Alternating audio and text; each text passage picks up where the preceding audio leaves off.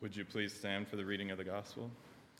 Reading from the book of John, chapter 6, verses 24 through 35.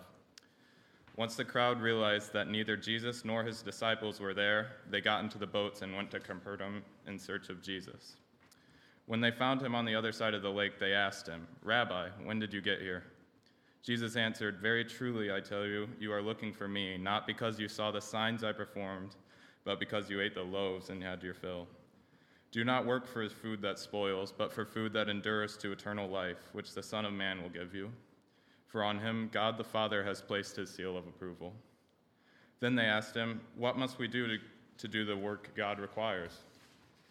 Jesus answered, "The work of God is this, to believe in the one he has sent." So they asked him, "What sign then will you give that we may see it and believe you? What will you do?" "Our ancestors ate the manna in the wilderness, as it is written, 'He gave them the bread from heaven to eat.'" Jesus said to them, "Very truly, I tell you, it is not Moses who has given you the bread from heaven, but it is my Father who gives you the true bread from heaven. For the bread of God is the bread that comes down from heaven and gives life to the world." "Sir," they said, "always give us this bread." Then Jesus declared, "I am the bread of life. Whoever comes to me will never go hungry, and whoever believes in me will never be thirsty." The word of God for the people of God. Thanks be to God. You may be seated.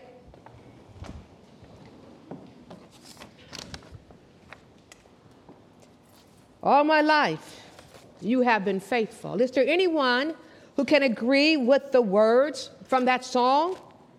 All my life, you have been faithful, and all my life, you have been so good.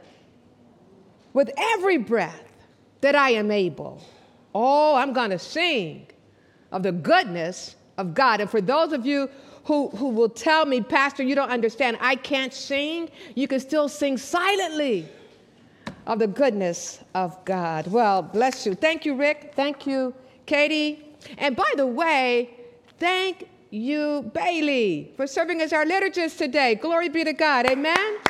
Yeah. Now, Sandy, raise your hand. Sandy, raise your hand. If you're interested in serving as a liturgist or you want to offer the prayers of the people, Sandy is your contact person. Sandy, stand up. Let them see you. Amen.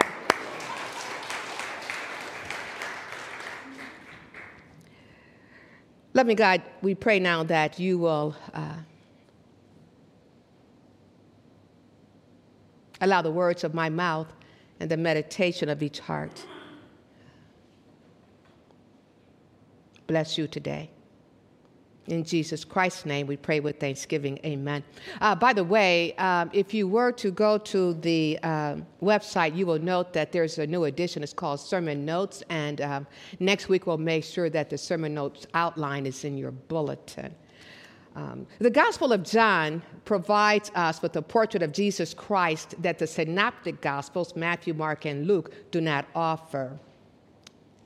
They provide this portrait of Jesus Christ's earthly ministry. That's what Matthew, Mark, and Luke do for us. But the Gospel of John, he pulls back the curtain and he lets us see Jesus Christ's divinity. He gives us a glimpse of this eternal Jesus, the second person of the Trinity. He informs us that Jesus Christ is the revelation of God, and Jesus Christ is the eternal Word. Jesus Christ is the giver of life and the light to all. In today's gospel lesson, we're introduced to a crowd of people who I would suggest to you provide us believers with a lens that we need to look through as we continue on our journey with Jesus Christ. It provides us with an opportunity to review our relationship with Jesus Christ. This crowd has followed Jesus to Capernaum. Now, what you need to know is before they arrived at Capernaum, the day before, they witnessed Jesus feeding them. They had joined Jesus for Jesus' teaching, and the day had gone long. They were hungry, and Jesus blessed them. He fed the 5,000 people with fish and bread. And so they discovered that Jesus had left. And he left because they wanted to make him king. So he disappeared from their presence. And they went searching for this Jesus. And they found him in Capernaum. Why were they searching? I would suggest to you they were searching for Jesus Christ because they saw him as a miracle worker. They believed that he was there for their benefit, that he was there to perform miracles. And Acts chapter 2, verse 22 reminds us that, yes, while Jesus was on earth, he did perform miracles. Listen, fellow Israelites, listen to this. Jesus of Nazareth was a man accredited by God to you by miracles, wonders, and signs, which God did among you through him, as you yourselves know. They believed he was a miracle worker, and they wanted to hang out with Jesus. And you know what? That crowd was not the only population that believed that Jesus was a miracle worker and he was to provide for their physical needs. Think back to the Samaritan woman in John chapter 4, verse 15. Remember, she said to Jesus, "Sir, give me this water that you're talking about so that I won't get thirsty and have to keep coming here to draw water." She saw Jesus as someone who was a miracle worker who would also provide for her needs. Well, the crowd said to Jesus, where have you been? We've been looking for you. And Jesus said to them in verse 26, "Very truly I tell you, you are looking for me, not because you saw the signs I performed, but because you ate the loaves and you had your fill." Let me just pause and share something with you. You know this, but it's just a reminder. Miracles that Jesus Christ performed, miracles that we witness today. And oh, by the way, I've been blessed to hear about the miracles that have taken place within this congregation. They are provided for the sake of our identifying Jesus Christ as the Son of God. Miracles point to Jesus Christ as the Son of God. Chapter 6, verse 27 reads, "Do not work for food that spoils, but for food that endures to eternal life, which the Son of Man will give you, for on him God the Father has placed his seal of approval." That seal of approval is God's authentication of Jesus Christ that took place not at the time of his death on the cross, but at the time of Jesus' baptism. Yes, the people wanted their physical needs met, and so they decided to look for Jesus, and they found him. They found him. But here's the thing.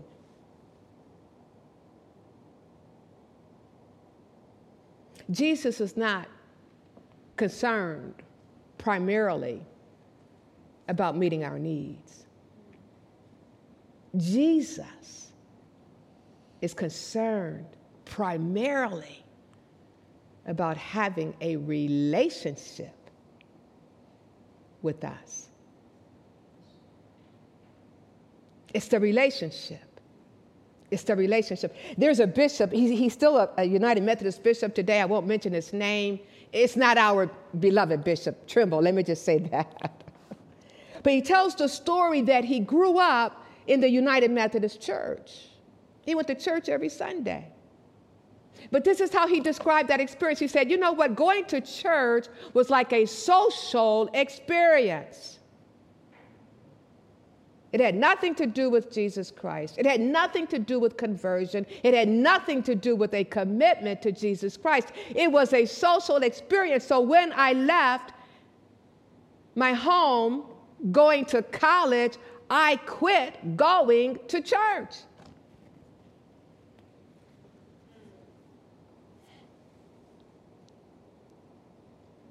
How many people do you know who believe that coming to church is nothing more than a social experience. Beloved, Jesus is concerned about having a relationship with us. And this bishop went on to say that it took 2 conversations and a prayer to help him to understand that it was about a relationship with Jesus Christ. He went on to say that one of the conversations involved a person who he just randomly met, who took the time to share his faith with him. He took the time to share his faith with him. I just want to say to you, Evangel Heights family and friends, over the course of this next year, we're going to rediscover or be reminded of how to share our faith with others. Because people need to hear your story. They need to know, what has Jesus Christ done for you? How did you get through those moments when the prayers you prayed were not answered the way you thought they were going to be answered? How did you get through those moments when, after praying for the life of your loved one to be restored, instead the person died? How did you get through those moments? Oh, we need to tell our stories. We need to share our faith. Yes, yes. The crowd, the people who were seeking after Jesus, and even non-seekers. And let me bring it to the 21st century. People who are seeking after Jesus because of what he can do for them outside of a relationship with him. And even those who are non-miracle seekers. They just wake up every day and they go through life. All of them, like us, need the eternal life that Jesus Christ offers. In John chapter 3, verse 15, we read, just as Moses lifted up the snake in the wilderness, so the Son of Man must be lifted up, that everyone who believes may have eternal life in him. And then in John 6, verse 35, which we will also pick up on next week, Jesus declared, I am the bread of life. Whoever comes to me will never go hungry, and whoever believes in me will never be thirsty. This eternal life that Jesus Christ offers, it begins now. When we accept Jesus Christ, we step into eternal life. Not at the time of our death. No. But when we accept Christ. And so finally, to believe in Jesus Christ. And this is what the crowd didn't get because they were too busy trying to have their physical needs met only. To believe in Jesus Christ leads to a life that says, yes, Jesus, I will follow you. Then Jesus said to his disciples in Matthew chapter 16, verse 24, whoever wants to be my disciple must deny themselves and take up their cross and follow me. And in verse 26 of the 12th chapter of John, Jesus says, whoever serves me must follow me, and where I am, my servant also will be. My Father will honor the one who serves me. You know, when someone says, follow me, we think about the destination that we're heading towards. But this is interesting. When we follow Jesus, it's not about the destination. It's about the journey.